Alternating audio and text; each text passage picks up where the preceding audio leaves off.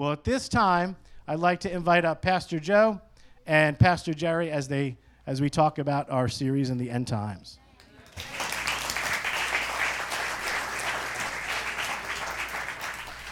Welcome, everybody. So good to see you all here tonight. Tonight will be the introduction to the series. We're not putting an end date to this. We're going to keep going as long as the Holy Spirit keeps leading us, and we'll keep moving in that direction. Amen? Amen. So tonight will be more of an introduction. Am I right? Yes. Okay. Yeah.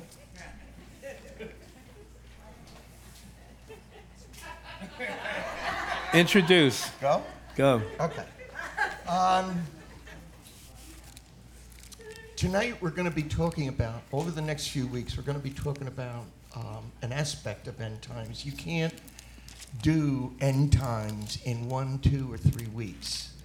I know God put this on my heart to study the end times almost 22 years ago. So we're going to be talking about things that I've been studying and Pastor's been studying in the Word for years. You study these things out and you ask the Holy Spirit, what's this for? And you get a sense it's not for now. It's not for now. But talking to Pastor. But all of a sudden now, it's like, it's now. It's now. It's now. And so as part of an introduction, and you've got some handouts there, we may get to those tonight, okay? One of the things I wanted to talk about, though, is, before we got started, is the word prophecy. Now, I saw a couple of students from the Bible school here. They know that we've looked at that. The things that we're going to be looking at tonight have been handed down over the years as part of prophecy. But I wanted to just take a few seconds and clarify what we mean when we start using certain words. And during the course of our study over the next few weeks, you're going to get college-level stuff. If there's a Greek word that needs to be drawn out, we're going to draw it out. We're going to give you the Greek meaning, and you're going to see some verses become alive. You mind if I jump in? Sure. Okay. When we talk about the word prophecy, we need to explain a little bit further. Prophecy in the New Testament is twofold. When someone gives a word, say we use this Christianese, someone gives a word. In other words, when someone may be in a prayer meeting during a worship time, in a setting like this, in a regular church service, you can have a person at times receive an inspired message that's coming from the Holy Spirit. And usually it'll apply to either the whole crowd that's in the service at that time or prayer meeting, or it might apply to one or two individuals. That's a form of prophecy. And without going into a lot of details, the Bible talks about that form of prophecy as giving edification, exhortation, and comfort. Okay? So that's a type of prophecy. But then what we're going to be talking about more now is prophecy that was given by God in the Old Testament that we're now is carrying over in the New Testament where the fulfillment comes. That type of prophecy, we can categorize it as a prediction. So you see the difference? A prophecy can be any kind of spoken word under the inspiration of the Holy Spirit that is specific to a group of individuals for a specific time. Okay, or it could be something that is a word of prediction. Now, that would be something that already has been revealed in the Word of God, but we're seeing now the fulfillment of it. Let me give an example, okay? For instance, in both Matthew chapter 24 and both in Luke chapter 24, Jesus refers to Jerusalem and makes this prediction that Jerusalem would be occupied by the Gentiles until the time of the Gentiles was over. Okay? That's one of the real telltale prophecies that has come to pass that has already come to pass that kind of clarifies and gives evidence that we are in the last days because of this. Now, 70 AD, the Romans came, and really you could say that even during Jesus' time, Jerusalem was occupied by the Gentiles because the Romans occupied the entire area, okay? But he said now, he said he would return, in the last days would go into effect, I'm trying to paraphrase it, when Jerusalem ceased being under the occupation of Gentiles. Well, that happened in 1967. That's not that long ago. Amen. In the eyes of prophecy, looking through the eyes of prophecy, that's yesterday. Amen. 1967 is only, what? 55 years. 55 years ago. 55, 56 years ago, okay? So we're in that fulfillment now. Jerusalem has been restored to the Jews as its capital. Now, it started in 1948 when Israel was declared a nation, but even in the late 1800s, Jews from Europe and from North Africa and from other Middle Eastern countries started already flooding back to Israel. 1948 was declared a nation, which began the clock ticking, but 1967 the clock went tick just a couple of minutes before midnight. So that's a prediction that Jesus made that came to pass. Another prediction he made to show you that this stuff is real and it comes to pass is that Jesus prophesied, and this I keep saying this because it's one of the most obvious predictions, one of the prophecies that he gave, that the entire complex, the temple complex would be destroyed, but not just destroyed, but be dismantled. And he said specifically, not one of these stones, and some of them are 2, 3, 4 tons, would remain on top of each other when the temple was destroyed, and that was fulfilled 100%. You can go today and see those blocks that were pried apart that fell into the valley behind where the Temple Mount is. It happened. It's come to pass. Amen? Amen. So, you want to talk more about this? Well, go ahead. Run with it. Okay. That will lead us into this. The word that we train, and that's a perfect clarification, and we needed to make that because when we use words in the English, sometimes we derive a meaning from them that was not the original meaning in the Greek. And we all know that the New Testament was written in common Greek, yes? Yeah. So the word prophecy comes from the Greek word prophetos. Prophetos translates into the English much better than prophecy with the English word message. And so you can see that when someone prophesies, they're really bringing a message of God. The Holy Spirit, as Pastor said, is anointing them for bringing a message. Now, why do I bring that up? Well, for 2 reasons. If you look in 1 Thessalonians 5:20, Paul is writing to the Thessalonian church, do not quench the spirit, do not despise prophecies. Do not despise the message from God. Reading on in 21. But examine it carefully. As it says here, but examine everything. Hold fast to what is good. Amen. Why do I say that? Before we even start. There are a lot of things out there that are being purported now as a message of God.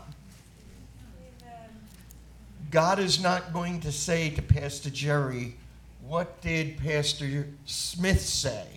God's going to say to Pastor Gerry, did you weigh it against my word? What does the word say? That's the caution. Yeah. Even what we say up here, are you going to go home and weigh it against the word?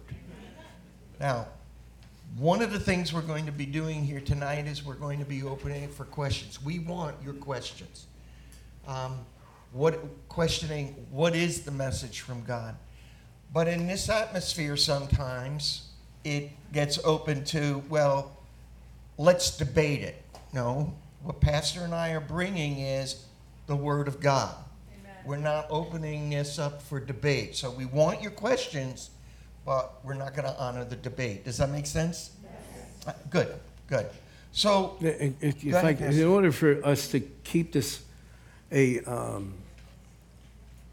safe place, and I don't mean that in a woke sense, But what I'm saying is, in order for everything to be done in decency and order as we're commanded in the scriptures, this is not the format for those type of things. We're not saying that we won't entertain questions. We will. But we're not going to get back and forth in an argument. Okay? So is that clear? All right, good. Because that'll let us move forward a lot quicker. So I think everyone here is on board with that. That's the amen, correct? So let's do a little bit of an overview. And believe me, this is not exhaustive, but we're going to, as I say to my classes, let's just take a look at 1 Thessalonians from about 35,000 feet, okay? And what could we tell from it? Well, the letter of Paul to the Thessalonian church is called the letters of Paul to the Thessalonians, or the epistles of Paul to the Thessalonian church. They're New Testament letters. They're written by Paul the apostle. That's never been in question. Even the early church fathers credited these letters to Paul. The letters were each written from the city of Corinth in Achaia, which is in southern Greece. If we had a map, I could show you that. And they were written around 50 CE. Now remember that date. That's important in a couple of minutes. And they were addressed to the Christian community that's found in the city of Thessalonica, which is still there to this day. Our son years ago did a missionary journey to Thessalonica and worked at an orphanage there when he was 12. It's a big city. It is a big city, and all of the first century things that identify it as that city are there present today. So the first letter of Paul to the Thessalonians, and then there's the second letter of Paul to the Thessalonians. They are the 13th and 14th books of the New Testament. That becomes significant in another minute. Many Bible scholars hold that 1 Thessalonians, and here's why, is the earliest of Paul's epistles, particularly because it indicates from its internal, from the internal evidence, that it talks about events leading to the founding of the congregation, and these events were still very fresh in Paul's mind. He's not referring to them as something ethereal or abstract. He's talking about them as concrete memories. I want to throw something in here. I want to address some things so we're all on the same page. Some of you, if you've done some Bible study yourself, especially New Testament letters and things of this nature, even the Gospels, if you go online, they make it sound like, for the most part, and there's people that have actually, and even Christians, professors, well, most of these were written 150 to 200 years after the fact. That's impossible, completely impossible, and it's very easy to prove that. Not one of the letters, not one of the Gospels, not one of the epistles written to the church mentioned the destruction of Jerusalem. Now, let me ask you this question. If a history book was written about this country and Washington, D.C. was completely destroyed, do you think they would mention it in a history book? No. Do you think somebody would have talked about it? Yes. Do you think it would have been significant? Now, understand this. The temple is central to Judaism. It's the lifeblood of Judaism because that's the place where the sacrifices took place.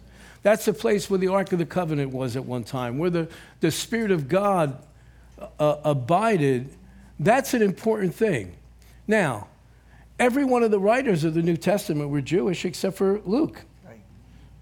And who knows if he wasn't, maybe his mother or somebody in the family might have been, because he took to the Gospels very quickly. So it's completely absurd to think that any of these epistles would have been written and nobody would have made mention that the temple in Jerusalem, especially the book of Hebrews, okay? The book of Revelation would have been a perfect place for them to mention the destruction. In fact, if anything, the writer of Hebrews talks about the tithe and talks about how then, at that point in time, men received tithes. He's talking about in the temple complex, in the temple compound. Nowhere is this mentioned. So when was the temple destroyed in Jerusalem? 70 AD. So every one of these letters had to be written before 70 AD within the lifetime of most of the people that were either firsthand witnesses or had heard it firsthand. Are you listening to me? So put any of that stuff out of your head that you might have read, that you might have saw the History Channel. Okay, which, and if you're entertaining, well, it was online, it must be true. We need to pray for you. Or at least lay hands. Or at least lay hands on you. So you can see we weren't being disorderly. We were actually bringing in order by addressing any debate factors, because you never know where the source of these things can come from, whether it's Discovery Channel or someone who's been misled along the line. Among the other things, the letter was authored to refute malicious charges, probably originating from Jewish agitators who had begun to follow Paul. They were claiming that he used guile and flattery to gain his converts. Paul points out that the Thessalonians themselves were the eyewitnesses of, and it says in the text in 2:10, pure, upright, and blameless behavior on Paul's part. He likewise calls attention to the fact that he worked night and day so that as not to burden anyone. And Paul then turns his sights, and this is for our interest, to some questions that had disturbed the young Christian community. In all probability, these questions may have been part of a letter that they had sent to Paul. The contents of that letter has been lost to antiquity. We don't have that letter. What do we have? The response. We've got Paul's response. We've got his first and second letter back to that community. And by reading the response, you can figure out what the letter was. Yeah. Because he's answering questions for them. Paul explains to everyone, both the living and the dead will share in Christ's resurrection at the time of Christ's second coming, and forms a basis of our teaching of the end times. Now, I want to stop right here. I've been doing this since 1984, and I want to tell you in front of these people, Pastor, this is good. Yeah. You want to bring glory to the church in a time when we need this teaching, and he's opened this church up to dive into this. I know pastors, somebody was just saying tonight, who will teach Genesis to Jude and turn around and go in the other direction. They're afraid of the prophetic word that is applicable to this time. Well, how do we not teach this? Now, take it into consideration, and we're going to open up for any questions at this point after I'm done here. If this was the first letter, and we believe it is, and the content is all about the second coming, well, actually the rapture and the second coming, if this was the first letter that he wrote to the churches, then obviously he felt, and the Holy Ghost impressed upon him and inspired him, this is the important message right now. You know what? Because I think I mentioned this over the weekend in one of the services, I don't remember. After a while, they all blend together. I was at them all, So the message that got the Christians martyred and thrown to the lions of the early church was, he has risen and he's coming back. Yep. He's risen and he's coming back. Well, what do you think the message needs to be today? He's risen and he's coming back. Amen? Because both of those things should create an urgency in our hearts. Now, for those of us that are already born again, we've received Christ, he's our Lord, he's our Savior, we're good. But what about everybody else? What about everybody else? What about our neighbors, our coworkers, our extended family that don't know Christ yet? We don't want to see. Do you imagine the traumatic experience they're going to have when the rapture takes place and they're left behind? Because everything's going to hell's going to start the second the church is gone off this earth. Yep. So that's why we want to go into this. We want to understand if this was important, and the Holy Ghost thought it was important enough for Paul to make this his debut letter. Today we would say, well, it's his podcast, you know. If he spent all that time on his first podcast, then we should attach some significance to this. Amen. And especially, let me say this and then I'll be quiet for a little bit. Okay. Understand this. Paul is Saul of Tarsus, the man who was raised up under one of the most famous rabbis in Judaism, Rabbi Gamaliel. Saul was raised to take his place. We're talking about somebody who knew the what we call the Old Testament, who knew the first covenant, who understood the promises that God made to Abraham, who understood the prophets, who knew the things that were spoken of.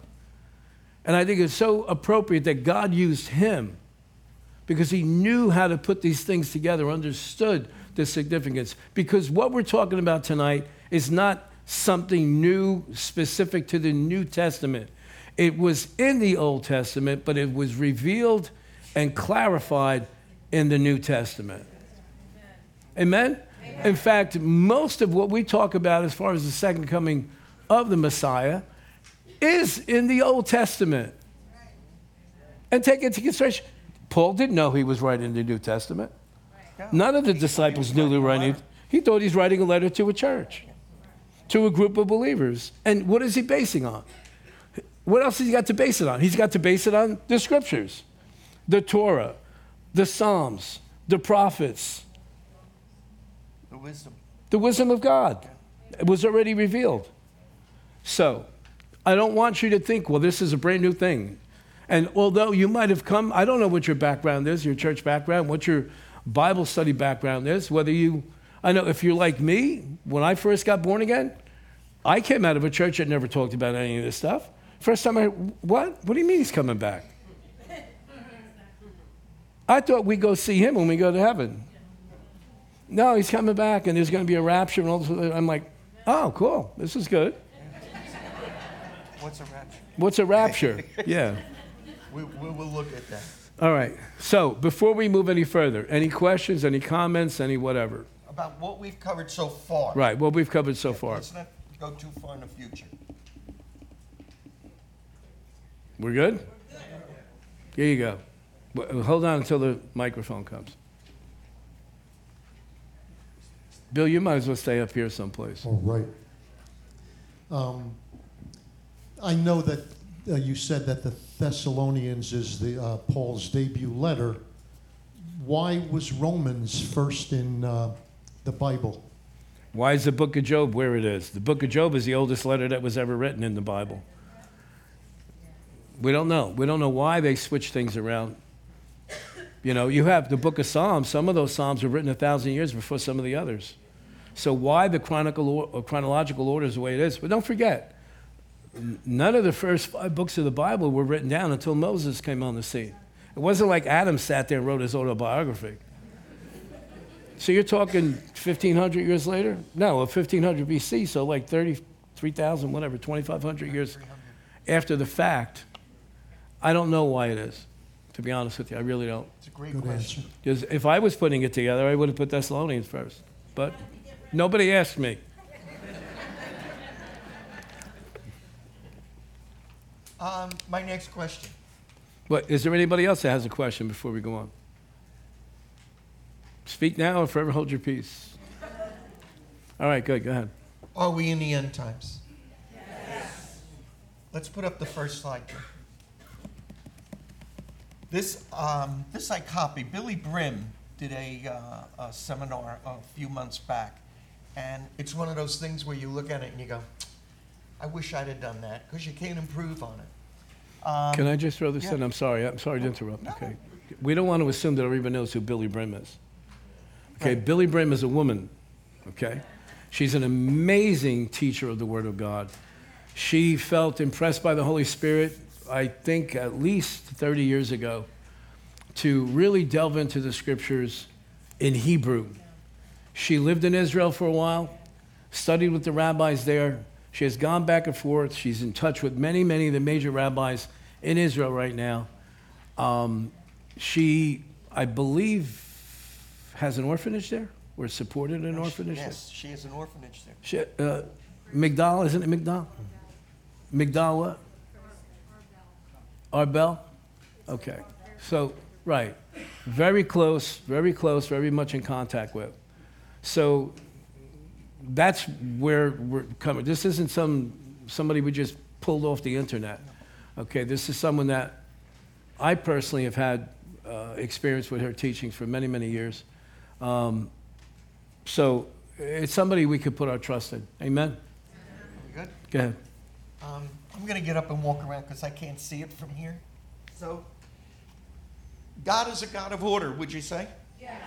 And so, God had ordered the time of man that man would have a 7-day week. And we're also told in Scripture, in 2 different places, in Psalms and in 1 Peter, that for the Lord, a day is 1,000 years. Well, based on that, we can break down the season of time into these 7 days. For the first 1,000 years, the initiation of that was the time of Adam, and it's known as the days of chaos. And next, after the days of chaos, came the time of the law, or the days of the Torah. And the Torah extended over 2,000 years, and then came the Messiah. All of this was prophesied and follows an exact pattern, again, because we know God is a God of what? Order. The times of the Messiah is 2,000 years. It's been about 2,000 years. And then the 7th day, which is God had established in the very beginning as the Sabbath, the 7th day is the 1,000-year reign of Jesus, which is Earth's Shabbat, or the Sabbath. The Sabbath. On that last pale blue bar, there is a 7-day swatch that you can't see. And that is the time of God's wrath.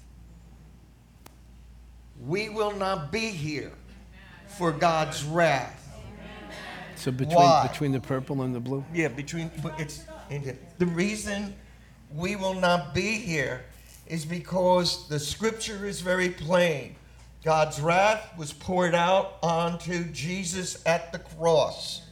If God's wrath is poured out on the church, then that makes a mockery of what Jesus did at the cross. Amen. We cannot be here for the 7 years of wrath. Are you following me? Should we give some examples? Should we give from the Old Testament? Sure.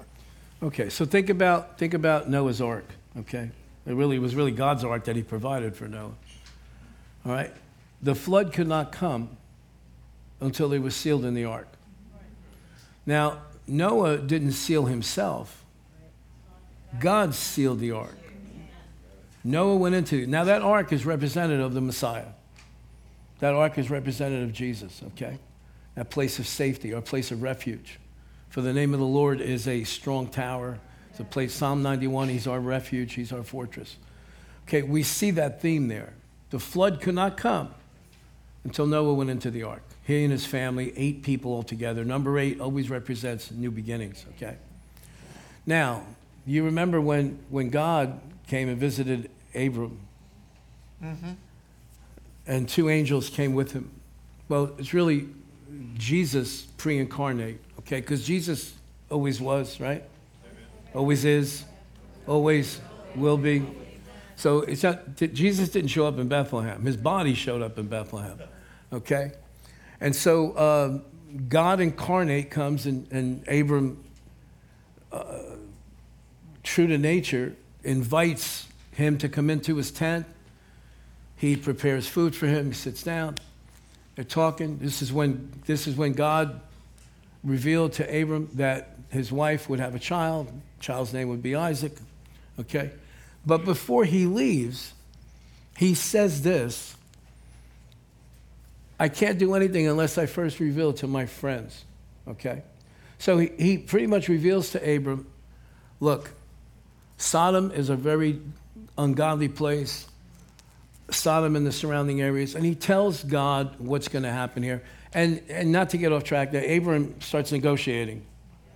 Well, if I can only find this many good people, will you still destroy this? And he gets him down to 10 individuals. You know the story. He starts out with 50 people. He gets down to 10 individuals. And so God sends 2 angels to Sodom. They can't find 10 good people. And so judgment's going to come. Wrath, judgment, same thing, right? Yeah. The wrath of God is the anger of God. Judgment is the anger of God. But the angel says to Lot and to his family, you have to flee. I cannot do anything until you leave the city. The wrath of God, the fire of God, the destructive power could not affect that area until Lot and his family were out of there. That's another type and shadow of the rapture. And the fact that the rapture will take place before all hell breaks loose on the earth. Amen. Are you understanding that? Yes. Okay. There's some other things that Jesus spoke of, but maybe we'll cover it more in the future. But the types and shadows, the symbolism is there. Plus, the fact that even in the New Testament, we're delivered from the wrath to come by Jesus. Okay? So, any questions up until this point? We good? All right, we're good? All right, good. Let's go. All right.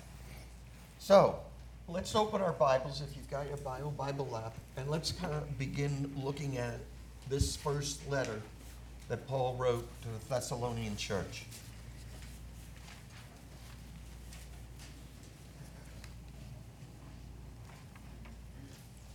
Let's read through it real quick and familiarize ourselves with the text. I know it. There's some people that may know a few verses of it. So it's let's just grab 13 through 18. What chapter? Chapter 4. Chapter 4. Of 1 Thessalonians. But we do not want you to be uninformed, brethren, about those who are asleep, so that you will not grieve as we do, as the rest who have no hope. For if we believe that Jesus died and rose again, even so God will bring with him those who have fallen asleep in Jesus. For this we say to you by the word of the Lord, and that we, who are alive and remain until the coming of the Lord, will not precede or go before those who have fallen asleep. For the Lord himself will descend from heaven with a shout, with the voice of the archangel, and the trumpet of God, and the dead in Christ will rise first. Then we who are alive and remain will be caught up together with them into the clouds, and meet the Lord in the air, and so we shall always be with the Lord. And therefore comfort one another with these words. Hi. So 1 Thessalonians 14 through 18, Paul seems to be addressing the church at Thessalonica directly. This first letter, it meets Paul, and he writes it with his own hand. They had questions, as we talked about in the beginning, and this was one of the questions. What was the question that they must have asked Paul? What happens when we die? What happens to the people who we love, to our friends? They have received Jesus as their Lord and Savior. Paul, you came here, you preached a gospel message to us, we received that gospel message, and then you went away.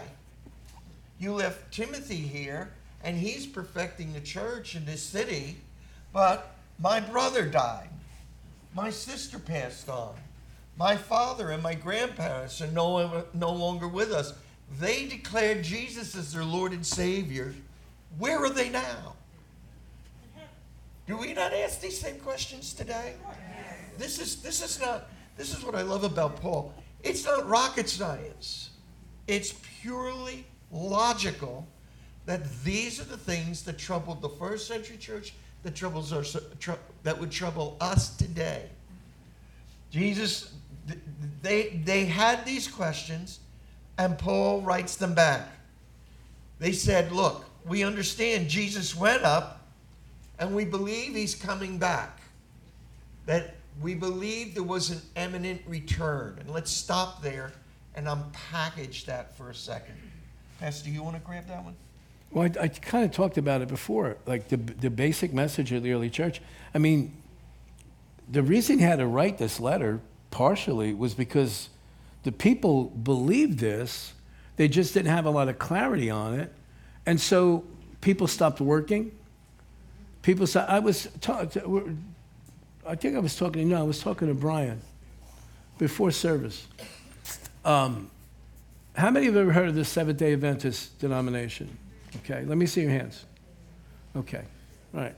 So, just to give a kind of a loose paraphrase, the way that denomination kind of started was back in either the 1840s or 1850s, and forgive me if I'm off by a decade or so.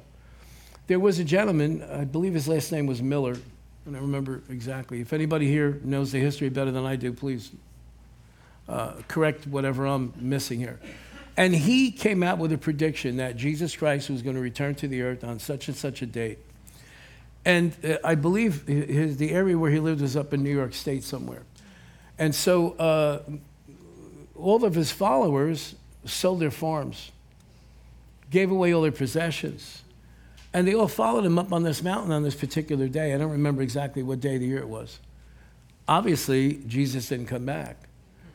And so when you use the word Advent, like before Christmas, there's like 4 weeks of Advent. It's 4 weeks, the expectation of the coming. And so the same situation kind of happened back then in Thessalonica. They thought it was going to come back any day. Okay, they didn't understand, they didn't have revelation yet about the church age. Okay, remember, the early church, up until the first 100 years, was predominantly Jewish. In fact, the Romans came against it because they thought it was an offshoot of Judaism, okay? So, where was I going with that? The Advent. The Advent, okay. So you remember what happened in the book of Acts in chapter 1?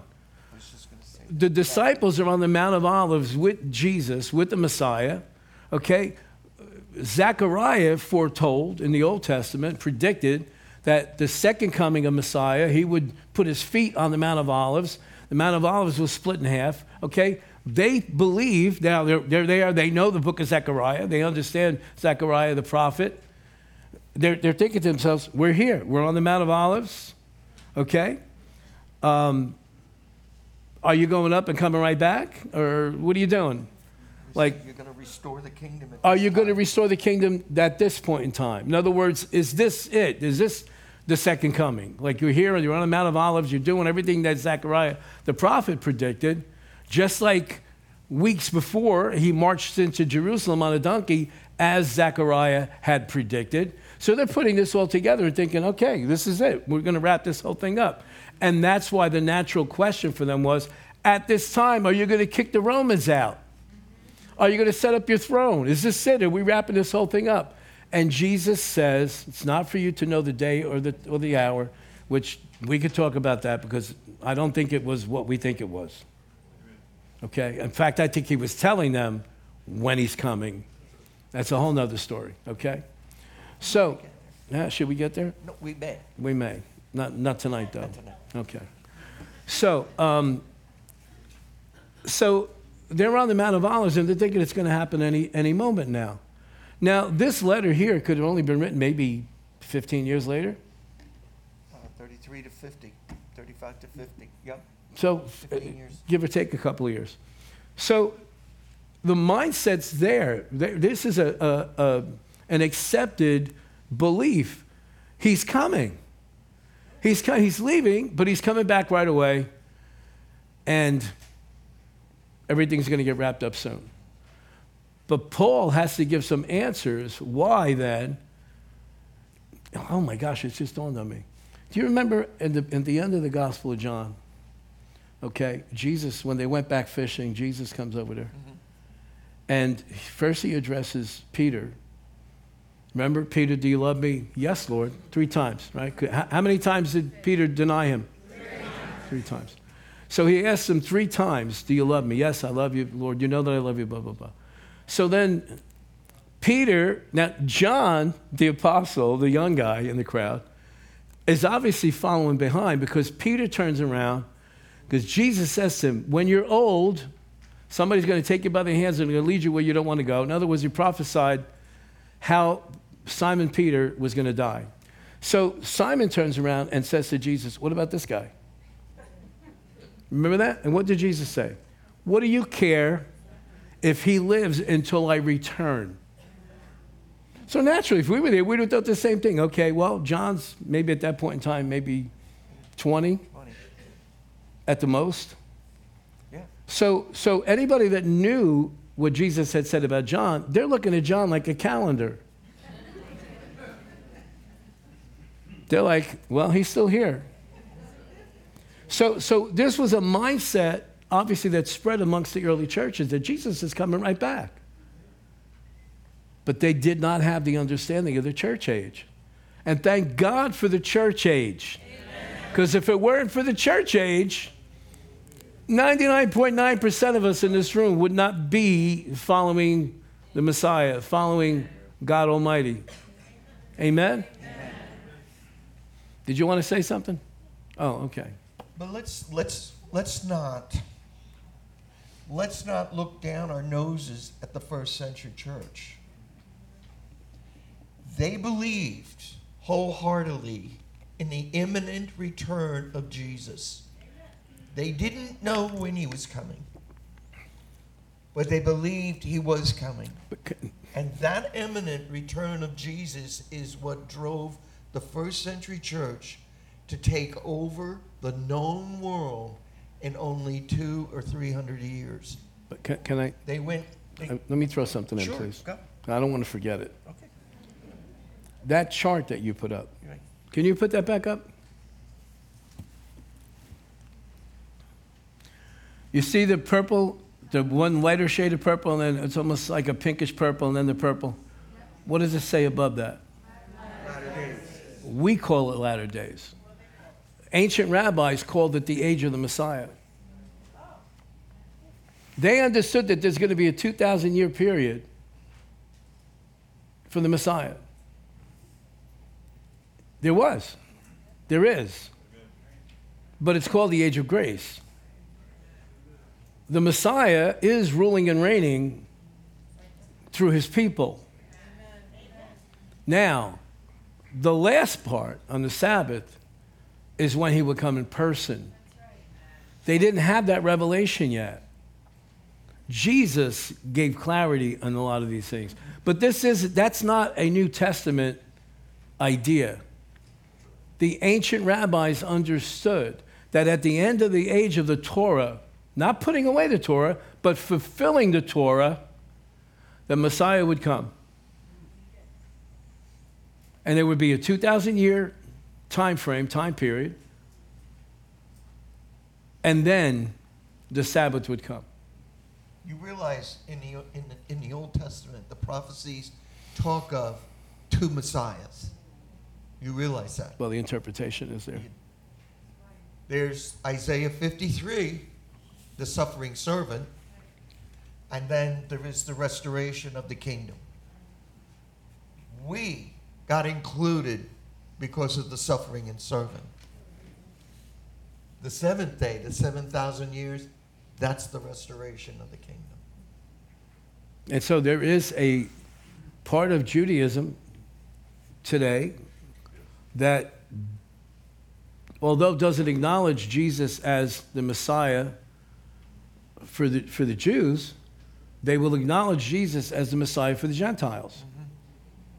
Because their understanding was, instead of seeing that it's the same person coming two times, the first time fulfilling one part of prophecy, the second time fulfilling the second part of prophecy, they came to the conclusion that there's Messiah ben Joseph, who is the Messiah for the Gentiles, and then there's Messiah ben David, who is the descendant of King David, the Messiah for the Jewish nation. Do you see it? Yes. Okay, and you know, it's easy to make that mistake because you do see two different personalities in the first covenant, in the old covenant. Amen? Amen. Let me finish this point that I was going to make. Do we know when Jesus is coming back? No. We I like to say it this way. We are converging on that point.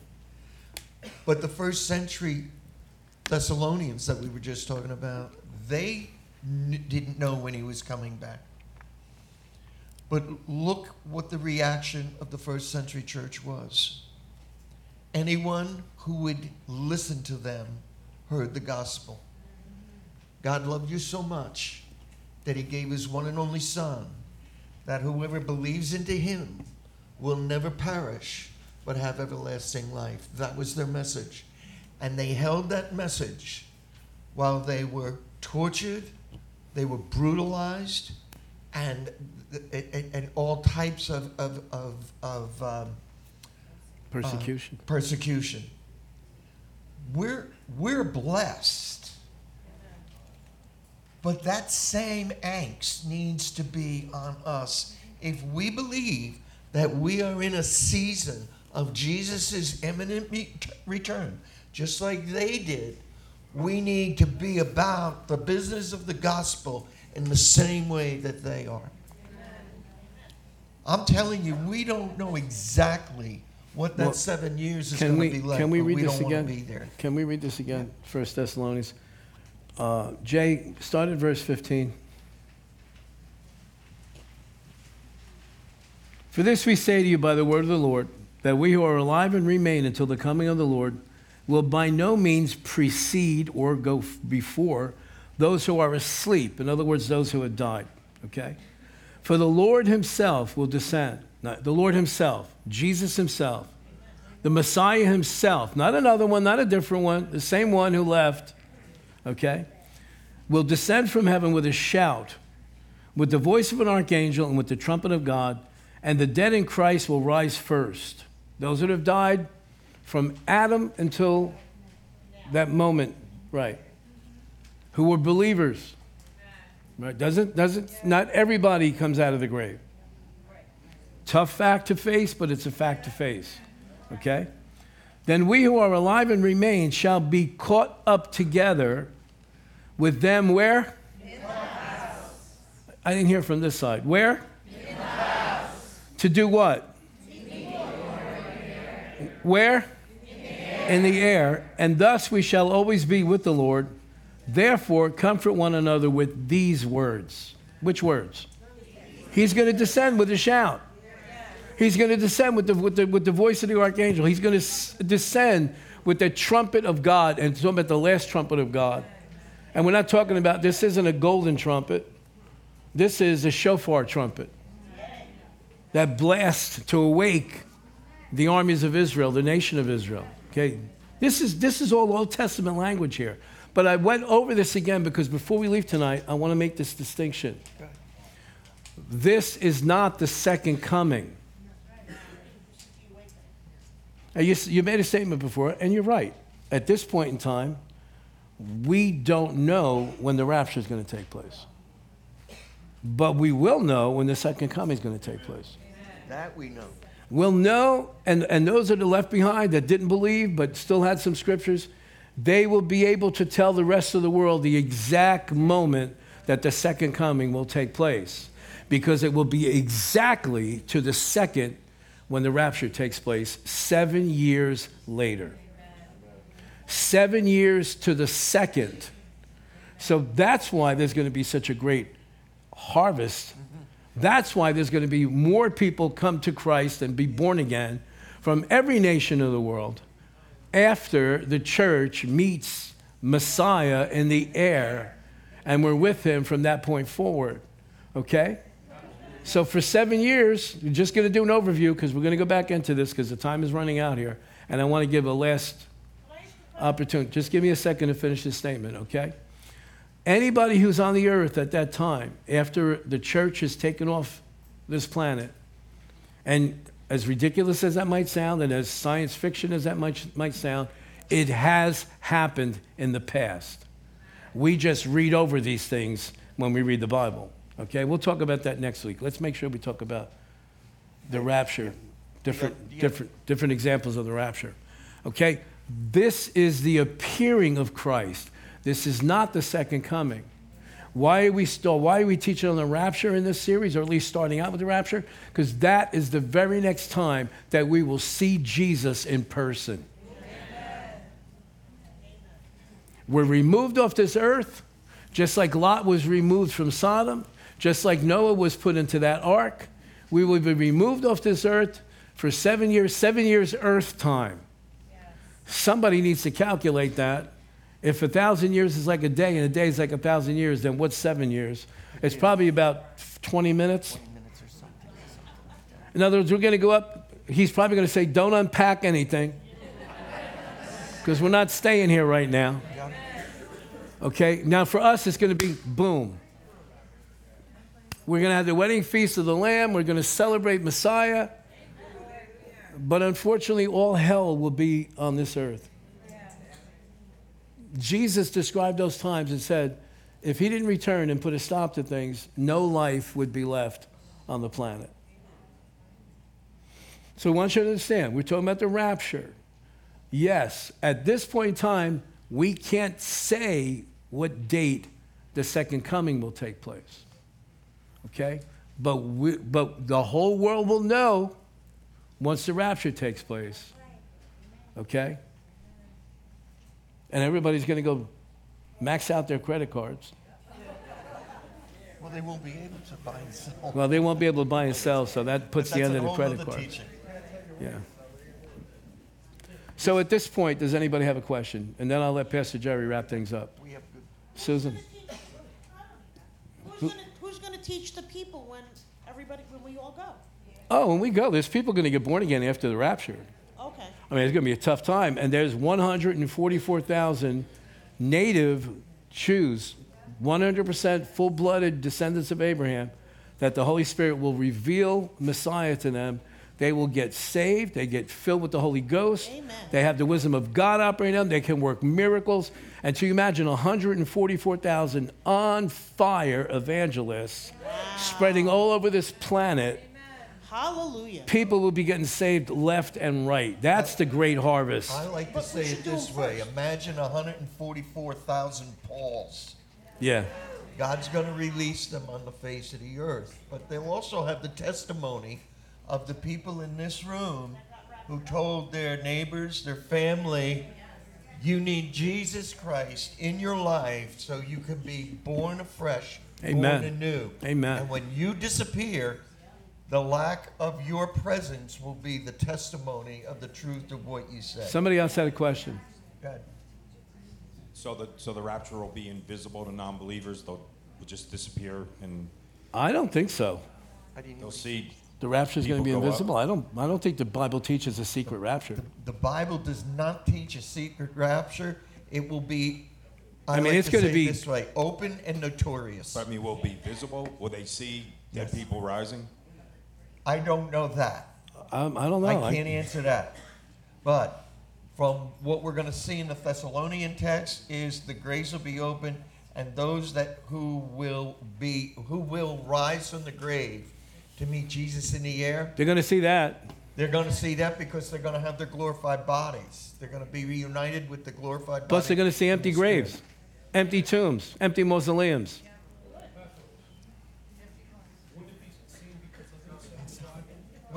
Wait for the mic. I think that's the second coming. I know where you're Two in going. the field, one will disappear, one will still be there. That's the second coming. Yeah. Somebody else had a hand up Get down before. over here. Yes, sir. If everyone on the planet witnesses the rapture, why are we going to need 144,000 Pauls? It's. Good question. I mean, Most of Jerusalem saw the Where's the resurrection. you know what I'm saying? I mean, if you witness Do you that, remember the, you what remember more you remember the convincing story do you that Jesus told about Lazarus and the rich man? Lazarus dies, goes to paradise with Abraham. The rich man dies and goes to hell. The rich man obviously could see into paradise and says to Abraham, please send Lazarus to go talk to my brothers. Because I forget if he had 5 or 6 brothers. 5?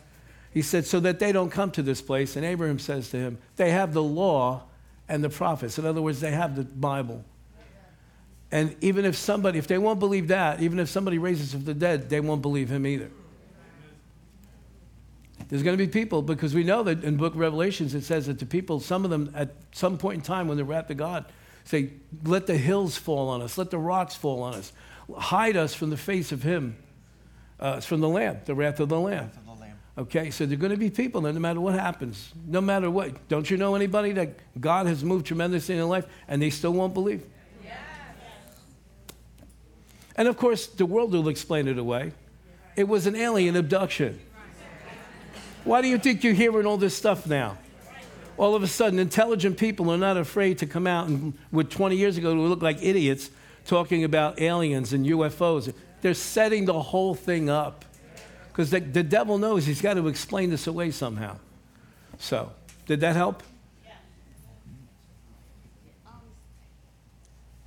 The verses that we read in chapter 4, how did Paul know these things? Like, where did he get his knowledge from? Good question. You talked about this that before. This afternoon. Yeah. Oh, There's a very, very small little text that gets overlooked that we think in our mind from this 2,000-year-old perspective that Paul got thrown from the horse. He got knocked blind. And next thing he did was write the Thessalonians, right? and he got his sight back and he went out and he started preaching the gospel.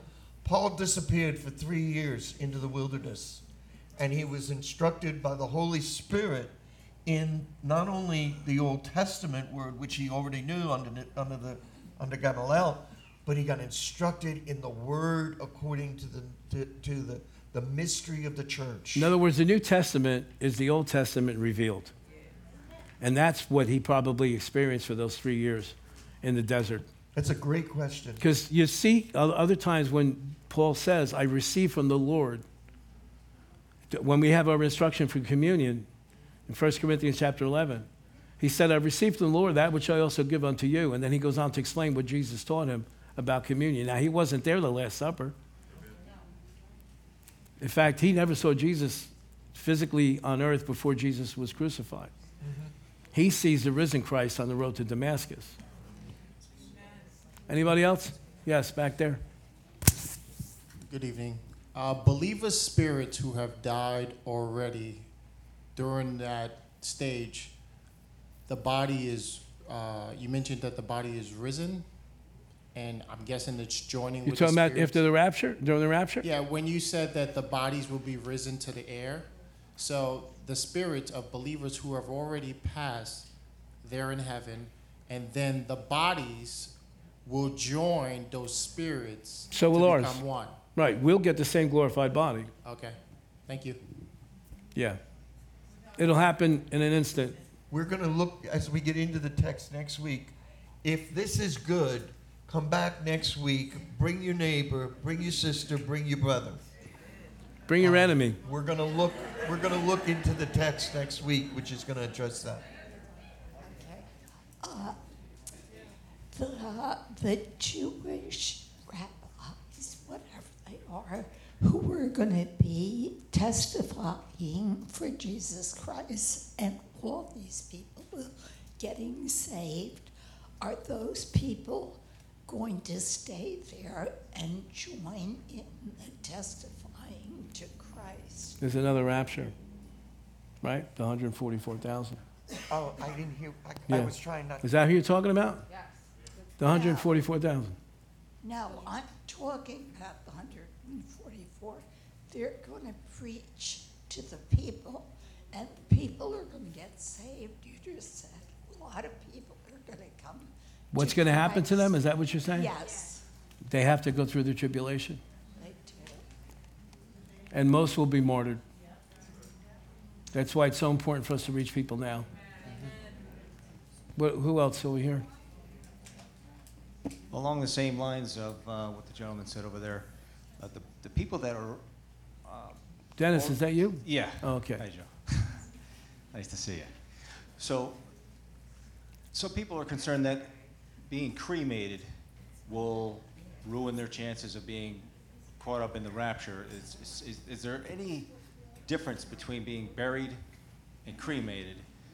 You don't think the same God who said, son, because you're talking about be... we get a new body, the Bible says. Right. Right. So it doesn't, that's what I was Well, thinking. It doesn't make a those difference. remains will come off the earth. Like even people that drowned in the ocean, they received their glorified body. Right. It's not going to be a problem for God to find all those specks. Right, so we're just trying to picture where those souls come up from the ground. if Well, their they've been souls don't burned. come up from the ground. Their body's in the ground. Their spirit's in heaven. The spirit's in heaven. Right. Yeah. No, don't mix that up, okay? The body is in the ground. Their spirit's in heaven. Okay? So it's a regathering, a rejoining together. One more question? Pastor? My Where question, am I? Who am I looking at? Pastor, hi. Oh, okay. So my question is this: to be absent in the body and present with the Lord, does that have to do with the rapture? No, that's when a person dies. That's the spirit. That's their spirit.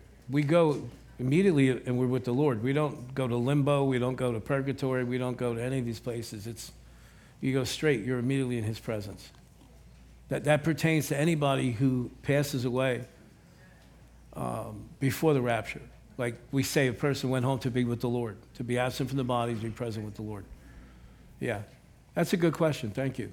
Mindy? Hello? Oh, sorry.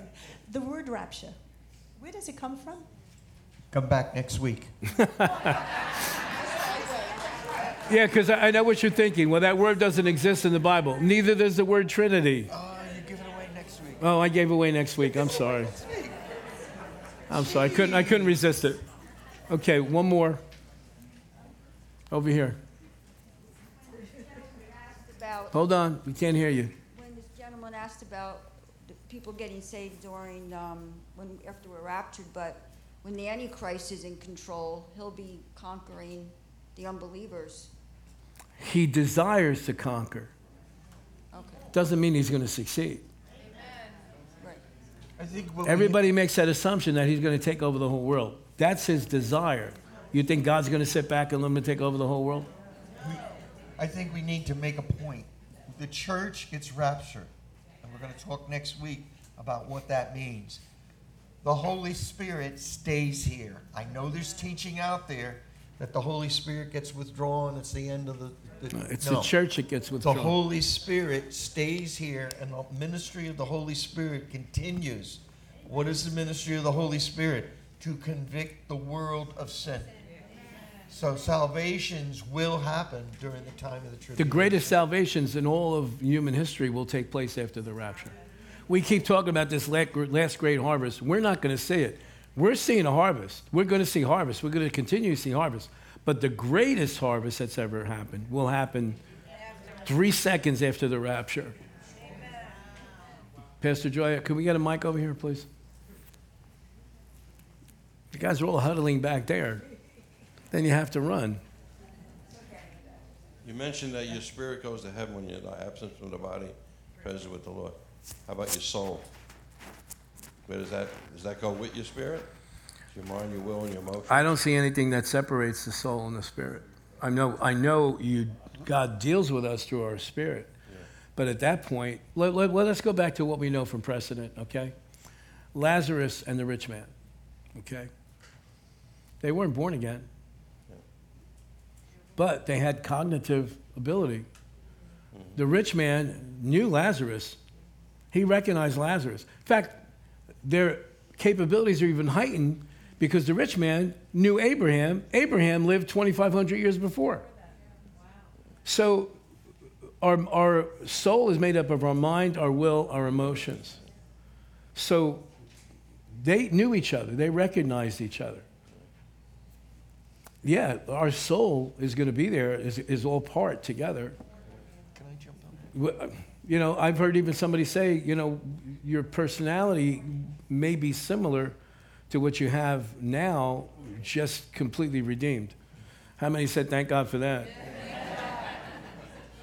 In Genesis, we hear that God created man, and he took the dust of the earth, actually red dust, that's a dab.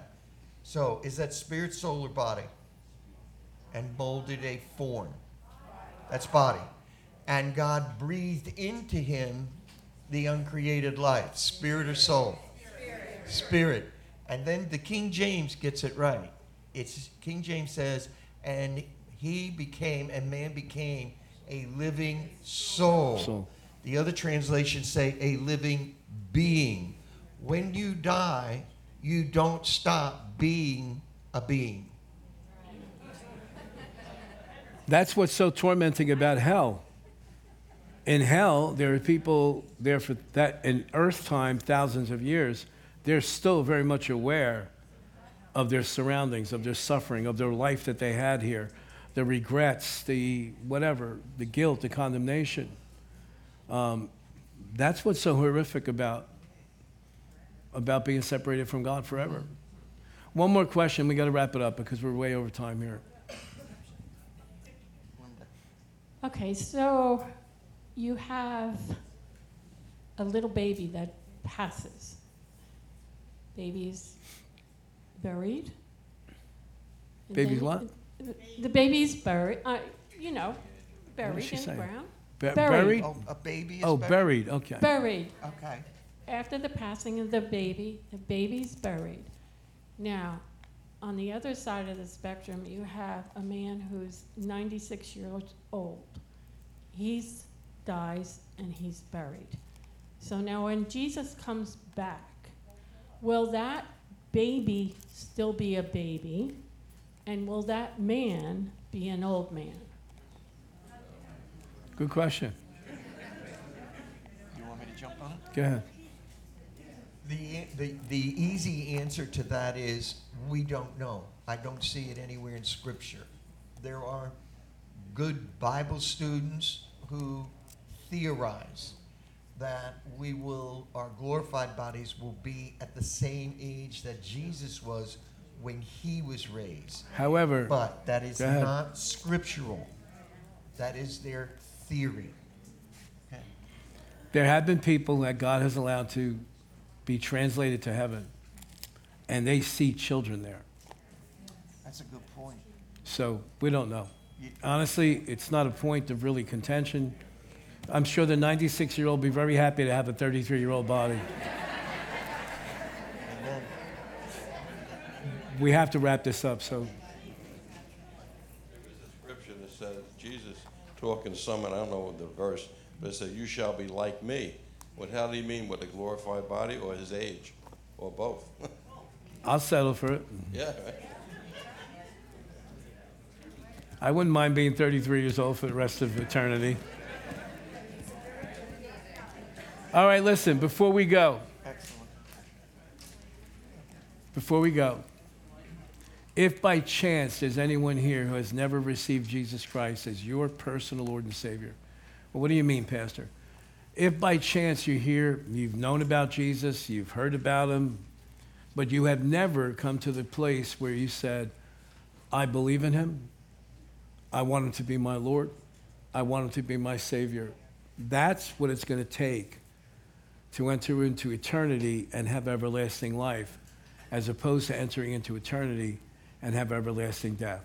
It is not about your good deeds. It is not about how great of a person you are. It's not about what you've accomplished in life. It is about this. Who is Jesus Christ to you? That's the only question upon which all of our eternity weighs in the balance. Do you believe that he is the Son of God? Do you believe that he came to this earth, died on the cross, and that God our Father in heaven received Jesus' sacrifice as payment for our sins, much like the lambs in the Old Testament, bulls, rams, animals that were sacrificed to appease the anger of God? Okay? Have you received Christ? Have you declared your faith in him?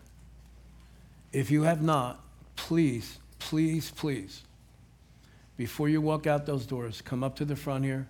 There's people up here that will gladly lead you in a very simple prayer and give you the opportunity to be born again, to have your spirit come alive unto God, and for you to, with all confidence, walk out of this place tonight knowing, I am a child of God. Amen.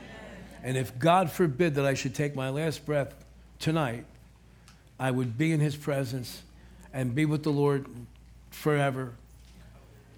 Amen? Amen. That's what's important tonight. Amen? Amen? So, if you need prayer for anything tonight besides that, please don't leave. Come up front. There's people that will pray for you, pray with you.